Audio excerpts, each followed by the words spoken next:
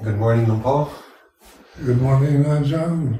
So today is Monday, the 8th of March, 2021. Thank you very much for taking the time to share some more Dhamma and answer a few questions. Today's first question comes from one of your longtime disciples who used to use a lot of the meditation techniques that you would teach in the old days, and commenting on how these days you don't speak so much specifically about meditation techniques, but you really go much more to the heart of the matter. He, in his practice, has developed this way of looking directly at this sense of I, in terms of I feel happy, I feel sad, the I that has all these emotions, and looking directly at that, bringing awareness to that, and just letting it dissolve. And he was wondering if you had any comments to offer on that. Yes, of course. Meditation techniques are, we eventually have to let them go because they're all intellectualized, they're kind of directions given with words and can be helpful in the beginning. But just like using the pronoun I, the English personal pronoun I, it's still a word, it's still a English grammar. But it's in so much of my instructions is to deliberately think and observe, be the witness, observe thinking, rather than try to think about not thinking or about techniques. Because I found, that one goes around in circles, just trying to figure out everything, trying to figure out who is aware and who is it that knows, and endlessly, try to find somebody that is a subject. But like Buddho, the mantra that Luang Por Chah gave me was, the Buddha's name. So it means, it means Buddha or awakened consciousness. So awakening doesn't have a name, doesn't have a personality, isn't about me as somebody who has to awaken or somebody else who should awaken, but it's a simple act of being awake in the present moment. And so eventually we have to let go of everything, all our knowledge, all our obsession with techniques and trying to get something, trying to get rid of things. If you keep investigating this struggle, endless struggle to figure out how to let go of desire, rather than just trusting in yourself, like knowing desire is, when it arises, is not judging it. It's not a judgment. It's not saying whether it's a good desire or bad desire, because then you're passing judgment. You're thinking again about how you particularly perceive something. But it's like to trust in the natural wisdom that is our true nature, to see desire is, to want something you don't have is like this. To want to get rid of something you have that you don't like is like this. Resistance or indulgence, grasping. The whole, in the Second Noble Truth, the letting go is the insight. And then you first say, well, how do you let go? So how do I explain letting go to somebody when it's so obviously something you do, not something you think about? And this you have to find out for yourself. So desire is not, we're not trying to get rid of desires or have a life in this human form without any desires, because that's wanting something to be something it can't be, wanting something that's impossible. So, just letting go is as simple as just relaxing. Relax, take it easy. Let go of everything. And then somebody will say, how do you do that? How do you, so you want a guided meditation on how to relax when it's intuitive.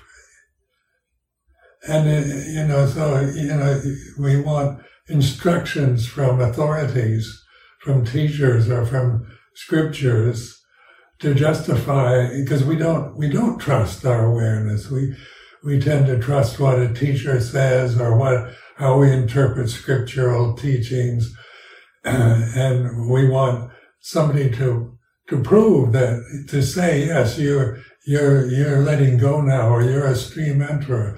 So one time I remember years ago asking Luang Por Chah whether I was a stream enterer or not, and he said, how should I know? And so I got the point, something yourself, that it isn't about, asking, I thought Ajahn Chah knows me better than I know myself. I projected all kinds of abilities and qualities on Luang Por Chah that I felt lacking in myself. And he's the teacher and I'm the student. These are conventional positions on the conventional level, but conventions are all sankharas. So when Luang Por Chah said, how should I know? I suddenly got the point that that's something you have to know yourself. And if somebody tells me I'm a stream enterer, I'm a arahant, even if other arahants tell me I'm an arahant, what is that? What is an arahant? Is it a personality? Is it a body? Is it is it something attainable? Is it an attainment? Arahantship is an attainment, and according to language, it is, it sounds something you want to attain, because the ego, the Sakya Ditti, the sense of a separate self, isn't conditioned to understand arahantship. It's conditioned to create illusions about yourself, that you're a man or a woman, or you're young or old, or you're black or white, or you're good or bad, or, how you're a good boy or a bad boy. These languages is so limited, so bound to this kind of dualistic divisiveness, that you can't trust it. And so what can you trust? What is the here and now reality of trusting? Is not believing. When I use this word trust, I'm not talking about believing in what I'm saying, but recognizing here and now that this is when you trust this awareness, the moment that you're experiencing whatever, wherever or whatever it might be, is like this, and that's trustworthy. Because this moment, for any single individual human being, can only be the way it is at this moment. It's like this. And that is a way of using language to learn to recognize your true nature. So if one time I told somebody who was asking me about practice and meditation techniques, and I asked him, I said, if I told you you were perfect already, you wouldn't believe me. And he said, no, I'm not perfect. But so this is a reflection, not a doctrine, perfection is reality itself. Or whether you want to use the word perfection, it's beyond perfection, but it's here and now.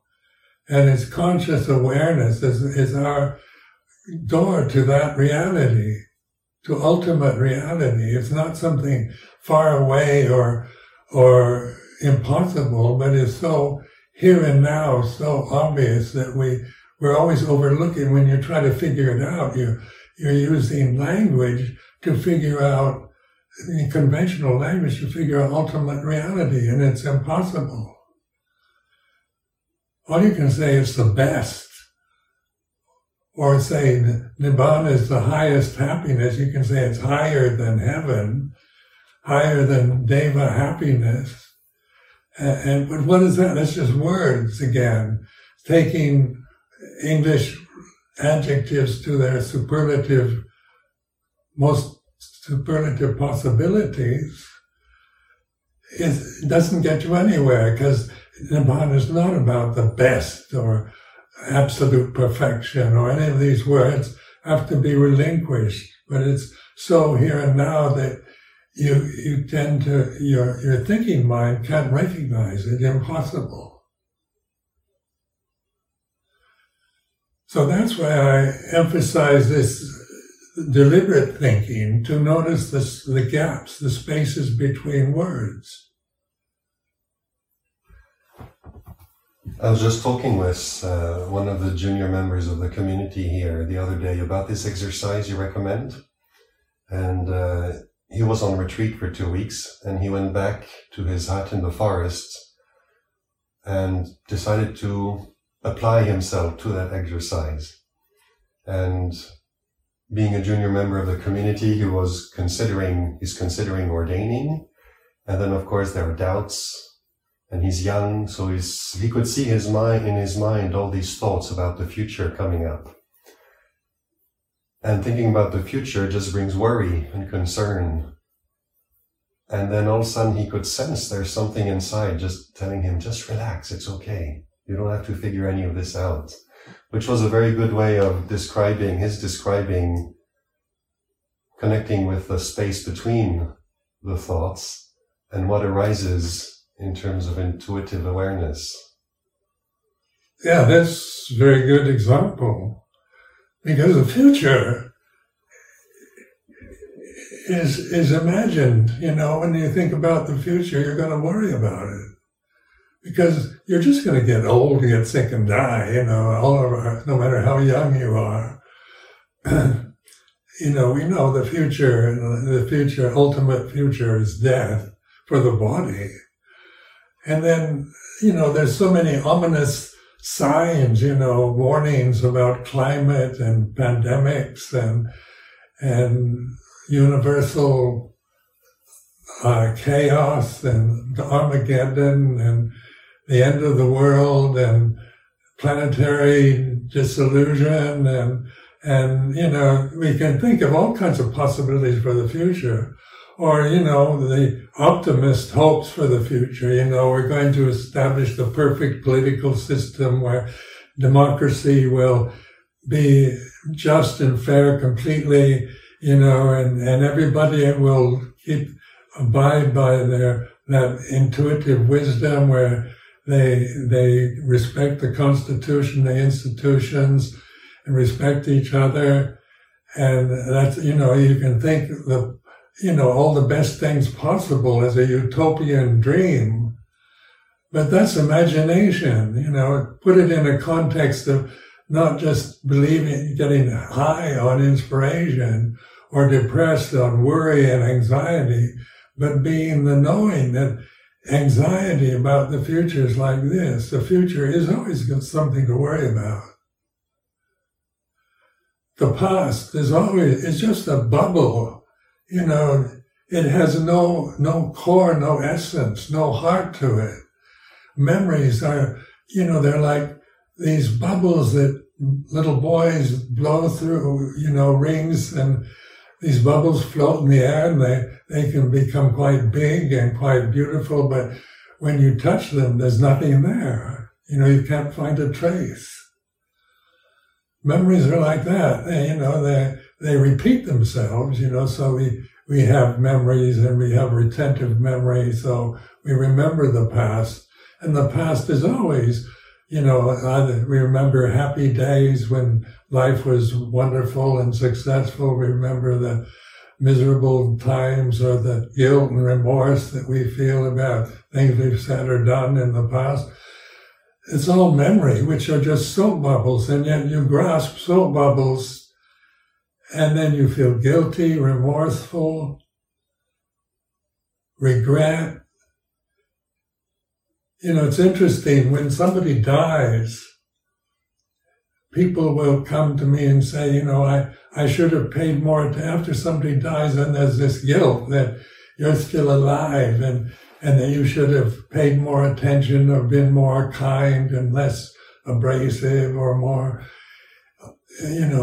interested in their lives, and that you regret that you didn't visit them very often. And people get caught up in guilt and remorse about things that they should have done in the past. But when you look at a memory as a memory in the present, it disappears. It's like one of those bubbles. You touch it and it dissolves into thin air. And what's left is silence, peace. So the gaps between words is peaceful. It's not exciting, not interesting, not depressing. It's not past or present. It's not a soap bubble. It's like this. And you're fully aware, you're fully conscious, aware of nothing. But consciousness, knowing consciousness is like this, is enough. It's peaceful. Where when you try to think about consciousness, then you get caught in doubt. What did Freud say? What did Carl Jung say? What does the Pali Dictionary say consciousness is?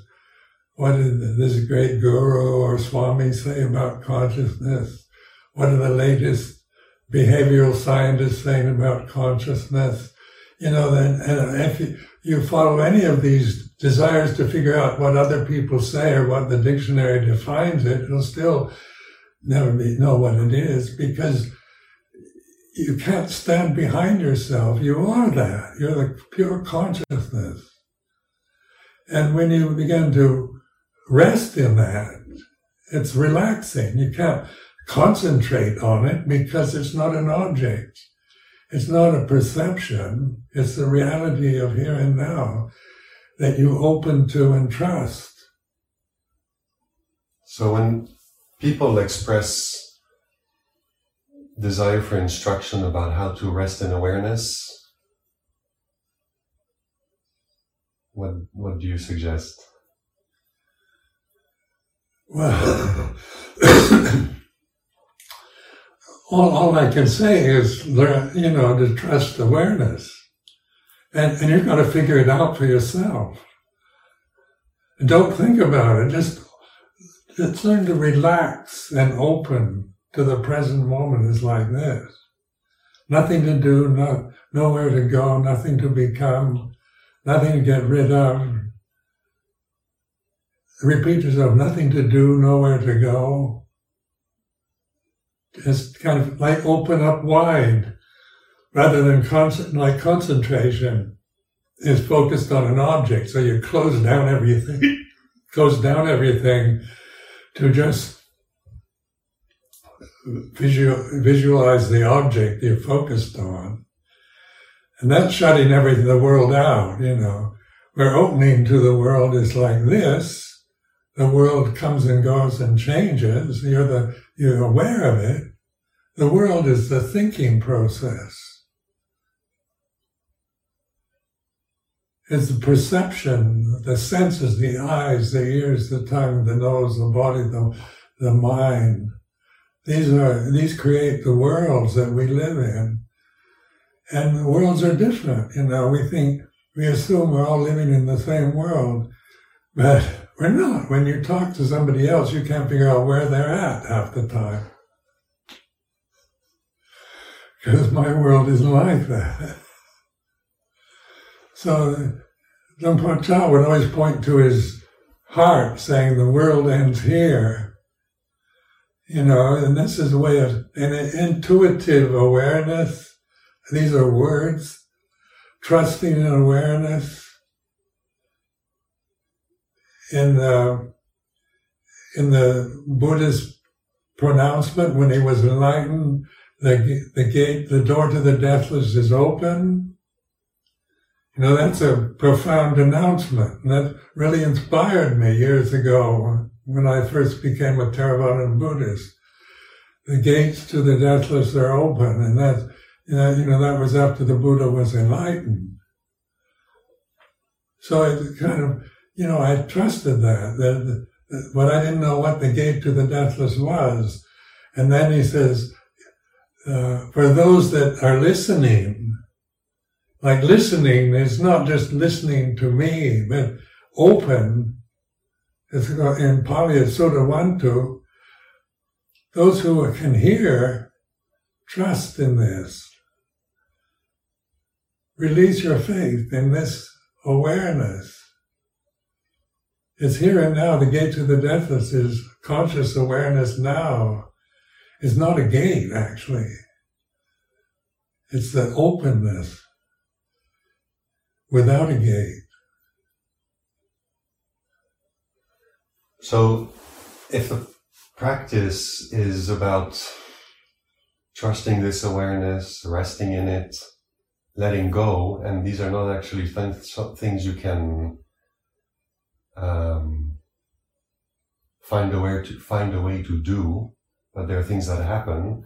Would it be correct to say that learning to identify the things that we're holding on to, the perceptions, the thoughts, the emotions, the body, personality that we keep as a knee-jerk reflex grasping, is learning to recognize that grasping and how that happens, and the understanding will naturally result in releasing?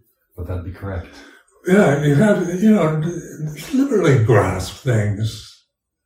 Like your fist, hold it tight, squeeze, you see how tight and stressful it can become if you just put your hands into a fist form and squeeze it till your fingernails bite into the palm of your hand.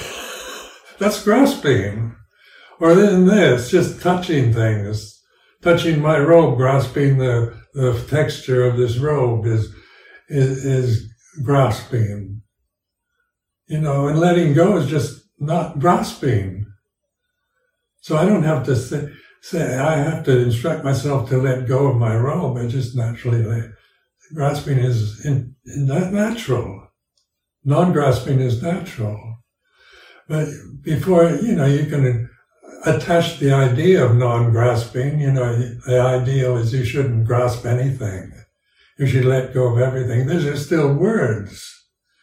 They're true but not right, right but not true. So, we should let go of everything is good advice. But do you know what grasping is? Because it's so much conditioned into us from cultural conditioning. The ego is all about grasping. Cultural conditioning, social conditioning is all about grasping. Language is about grasping. You have to grasp grammar.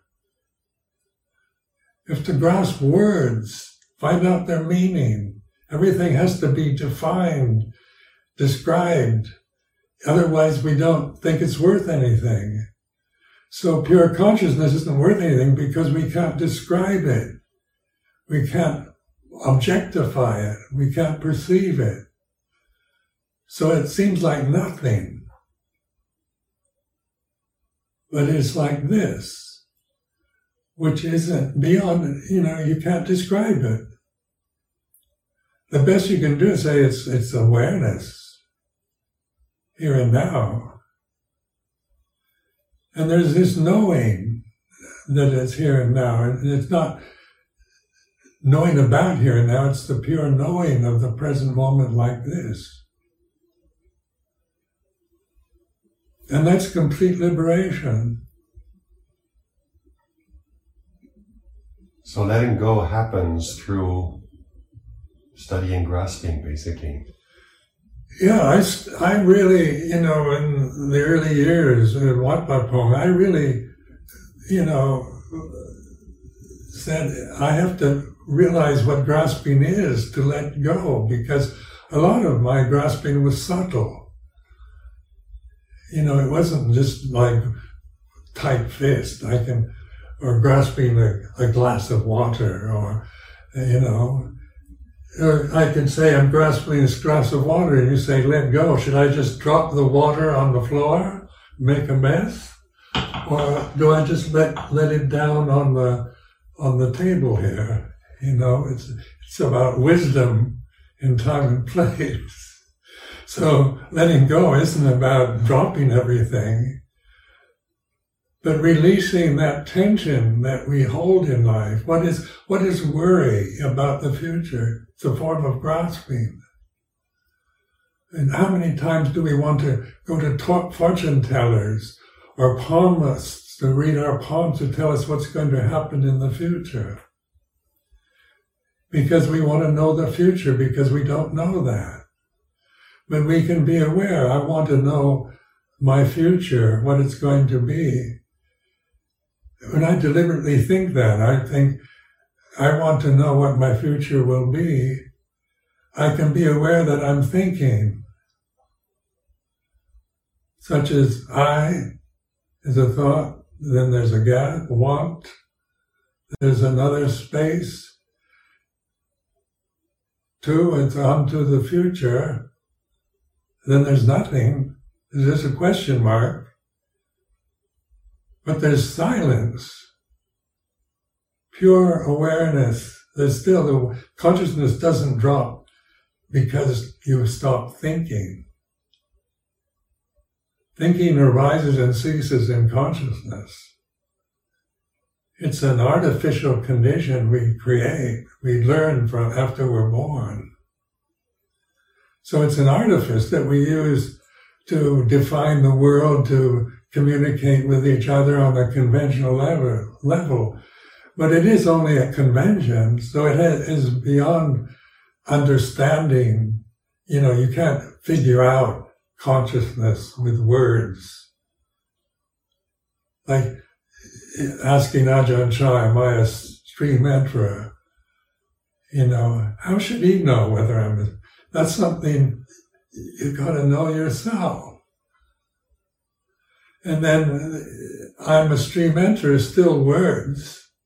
So if I grasp the perception that I'm a stream enterer, I'm still caught in the ego.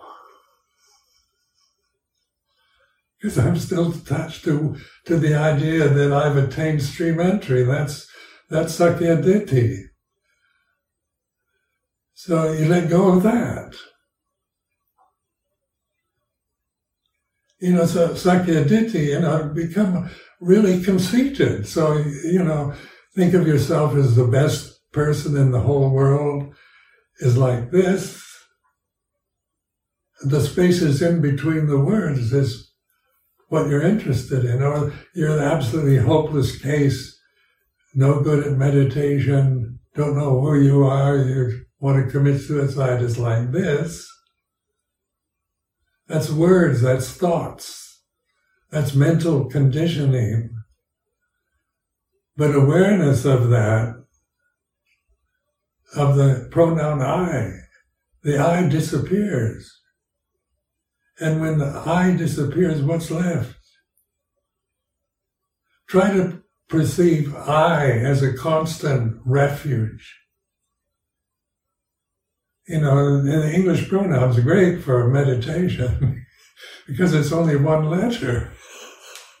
And so it works very well in this kind of reflection.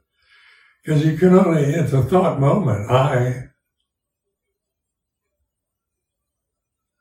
So you can have two thoughts in the same moment. You can't think I am in the same moment. But when you think I, that moment's gone, and there's still awareness. And that awareness is behind the I, even when you're thinking I. There's still a conscious awareness of I. Only you're not grasping it. You're not going on to am. So what remains when there's nothing left? And that's relaxed awareness, mindfulness, consciousness. That's here and now, that you didn't create, isn't an artificial condition you get through culture, through the ego, through social conditioning, through religious conditioning. It's beyond religion.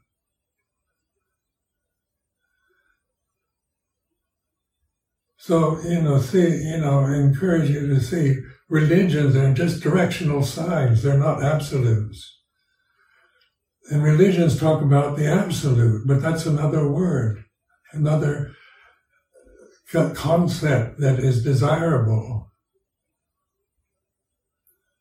But learning to trust just this pure, simple attentiveness, here and now is like this. So you're open, like my ears tend to open wide. It's like listening. And rest in that.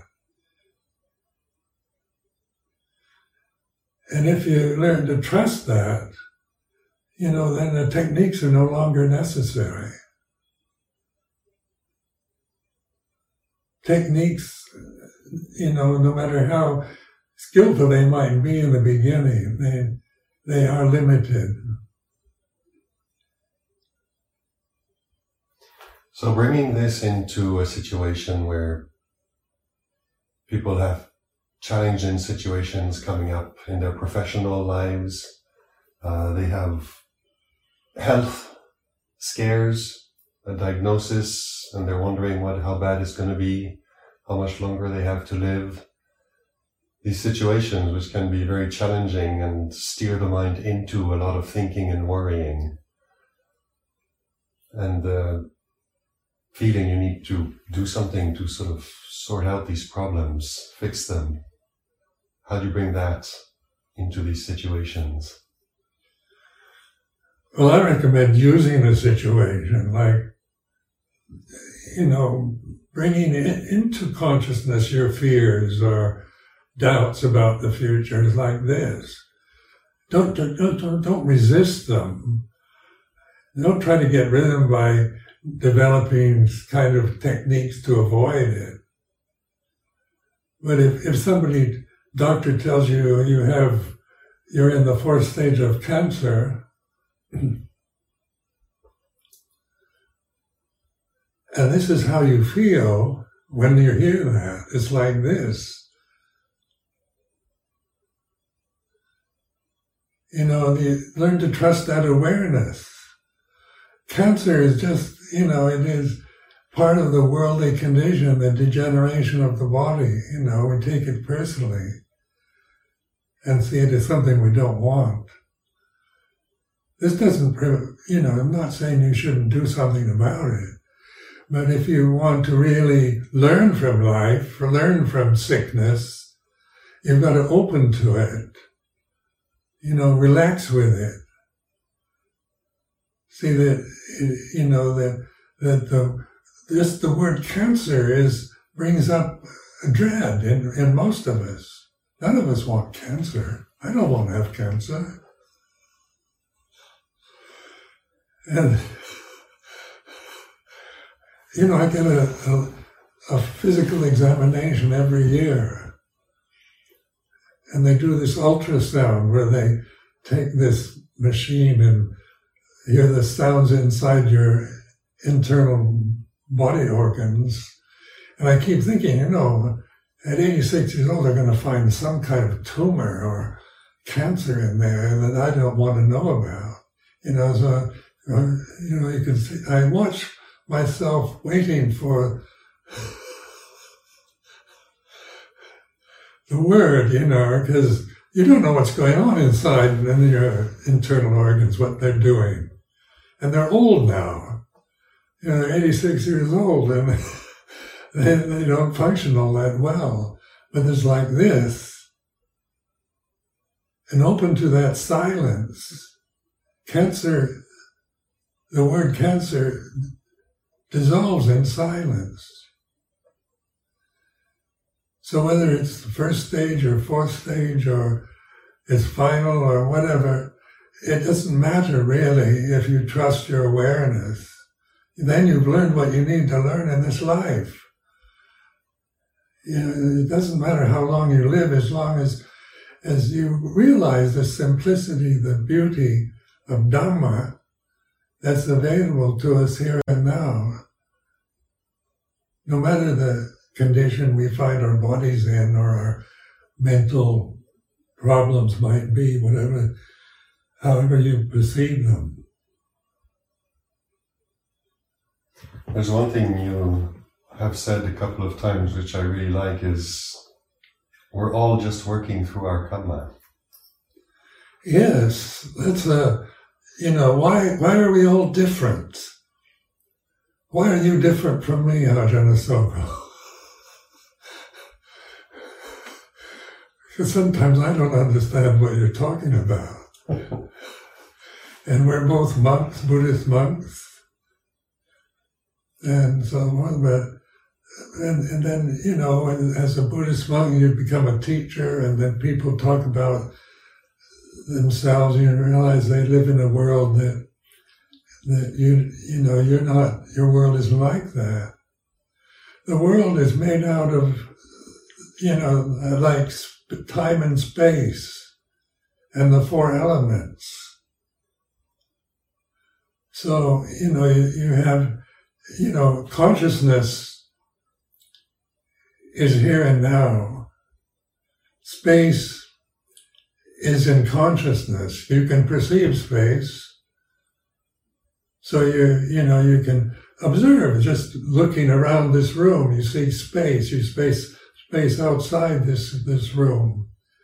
And then you begin to see the room or the kuti is in space. That space has no boundary. You perceive it. Try to perceive consciousness. You can only rest in it, relax in it. You can't find it as an object. Space you can perceive. The solid element, the earth element you can perceive. Water you can perceive. Fire you can perceive. Air you can perceive. You can feel. The four elements, earth, fire, water, and air, then space and consciousness. So it's learning to let consciousness open to not just be caught in the belief that we have around time and space and the four elements. And so the four elements couldn't exist without space. You can't have forms without space. Just try to imagine forms with no space. You can't do it. Space is necessary for a form to exist, for time to operate. Like these bodies are time mechanisms. They're born, they grow up, get old, and die. They're time-bound conditions, and they're in space. But what isn't in space is consciousness. That's why you can't conceive it or perceive it. It's the perceiving ability. It's consciousness that knows space is like this, knows the solid element is like this, knows the liquid element is like this, knows the fire element is like this, knows the air element is like this. Conscious awareness. And then space and time are creations, they're not ultimate reality. So they're different. what we share, what you and I share at this moment, is consciousness. It's the same. It's not personal. It's not inside me and confined to my body, to my brain, and consciousness is specific to you inside your body and your brain. It's the same consciousness that we share with those squirrels romping out in the garden. The squirrel consciousness is different. Consciousness is unitive. Where what's divisive is the conditions, is space gives room for division, so you're sitting there across the room from me. That's what I'm seeing through space, through my eyes, which are limited conditions. And so, you reflect in this way, and your real refuge is consciousness, rather than in what you think or what you believe or what you imagine. Where most people's world, you're going to imagine things differently, or how you receive what I'm saying. I don't know how you're receiving it, but it's, you can be aware that you're feeling like this. And then somebody else listening to this reflection is going to feel something else. So on the level of conditioned phenomena are all different. That's why it's hard to agree on things, and why we divide everything, critical or prejudices or biases, cultural identities, social class identities are all artifices that we identify with that have no foundation other than they're empty when you examine them. They're empty phenomena. They arise and they cease, but they have nothing, no heart, no core, no center, no essence. They're just like soap bubbles. And this is what we fight over, what we quarrel over. Or whose soap bubble is the best, or whose world is right. Is your world more right than mine? Then we get into fisticuffs over that. People do that, So wars, arguments are all about nothing, about soap bubbles floating in the air and belief that, in our own perception of them, rather than in getting to the core, the essence of reality, which is here and now, conscious awareness, is how we, as individual forms, can realize unity, wholeness, universal reality. Whereas a person, as a personality, I can't figure out universal reality. I can imagine, all kinds of things in abstract words to define a reality, but reality is here and now, not about something that depends on words. So it's learning to, learning to trust really what you really are rather than what you think and believe you are. Some teacher tells you you're not ready for meditation, or you've got to get rid of your defilements. You're going to believe the teacher at first. Or you're going to disbelieve the teacher. So believing or disbelieving is pretty much the same thing. You're not investigating, you're not looking into the nature of your own reaction. If a teacher says you'll never get enlightened in this lifetime, you can be aware of your emotional reaction to that statement is like this. And that's awareness. That's enlightenment. That's seeing things as they are.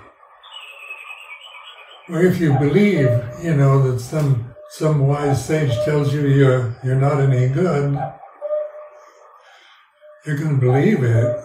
You could spend the rest of your life believing in an illusion and die with that thinking you're going to be reborn in some terrible state because this great teacher told you you were a hopeless case and not any good. So do you have to believe teachers or scriptures? They're not to put them down, but they're to be used like cancer, like everything else in our lives, like the worries about tomorrow, about the end of the world, about the climate change or the COVID pandemic. They're not to be dismissed or resisted or ignored, but they are perceptions. And so, here in Amaravati, we've got this lockdown, COVID-19 pandemic lockdown. And, when you think about going to London or something, you've got to, all the precautions you take with masks and thinking everybody's possible one who'll spread the COVID to this aged old monk, Ajahn Sumedho. Everybody's worried about me in this monastery. And I'm most subject to this pandemic disease. And I appreciate that. I'm not criticizing that.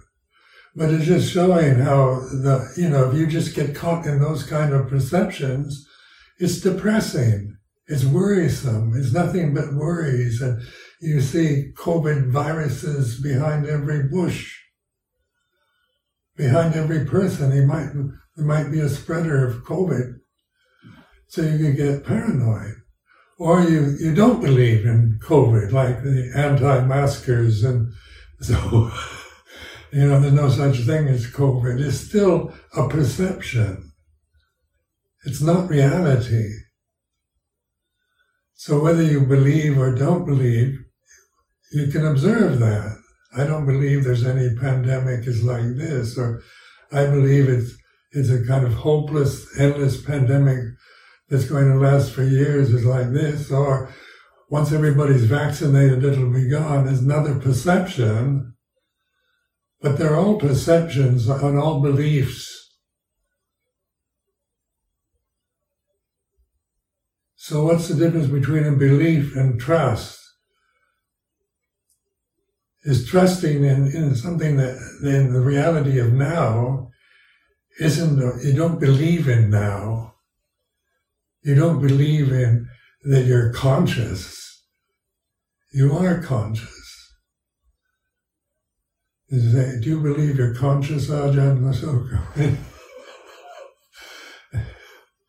It's not a belief because you know you're conscious. It's like this. So it's as simple as that. I mean, to use the way you are, there's no ideal person. There's no ideal 4 elements. Nobody's gifted with ideal 4 elements. Earth, fire, water, and air. Space is not an ideal. Space is here and now. And space, we couldn't move if there was no space. And if we didn't have space, we wouldn't have form. So form, time, and space depend on each other. And to be conscious of space and form, that's here and now. So consciousness, you don't create it. You don't imagine consciousness. You are that. And you can imagine space and form if you want, or you can just relate to the present forms in space that are like this. And then you can begin to examine attachment or clinging or grasping. Luang Por Chah always referred to meditation as holiday of the heart. And when I first met Luang Por Chai, I was grasping meditation techniques. And so I was, really intently practicing, using a lot of effort, sometimes getting a headache, trying to resist the defilements, and kill the, they use the words kill the kilesas, kill the defilements. So I try to, that's how I'm conditioned by my culture, to kill defilements, kill the evil forces, kill the devil, get rid of everything that's bad. That's how I'm conditioned through past conditioning.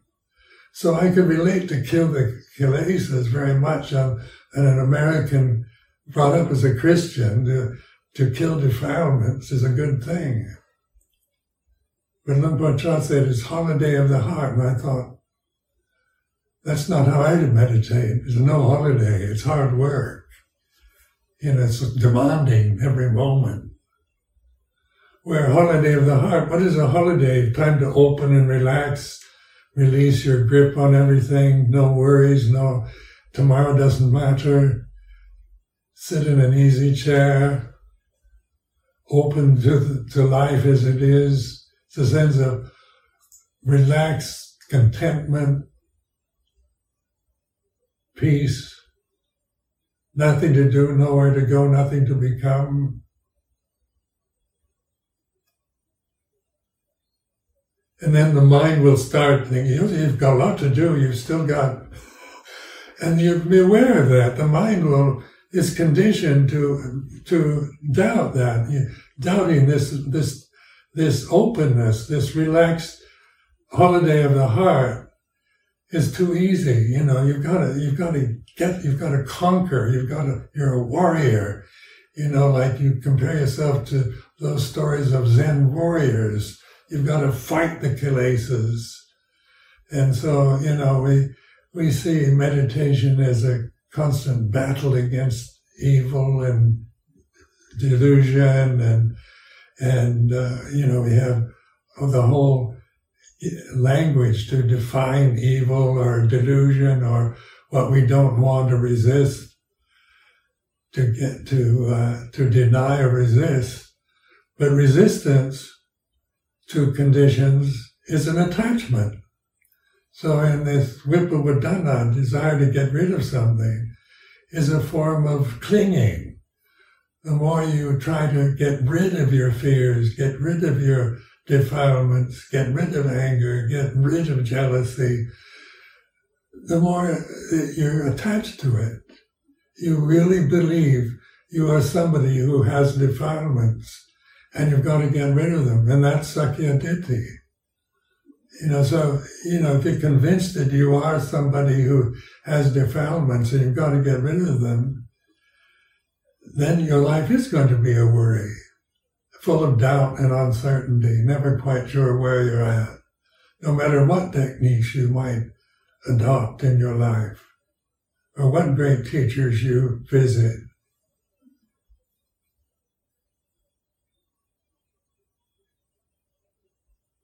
Thank you, Luang Por.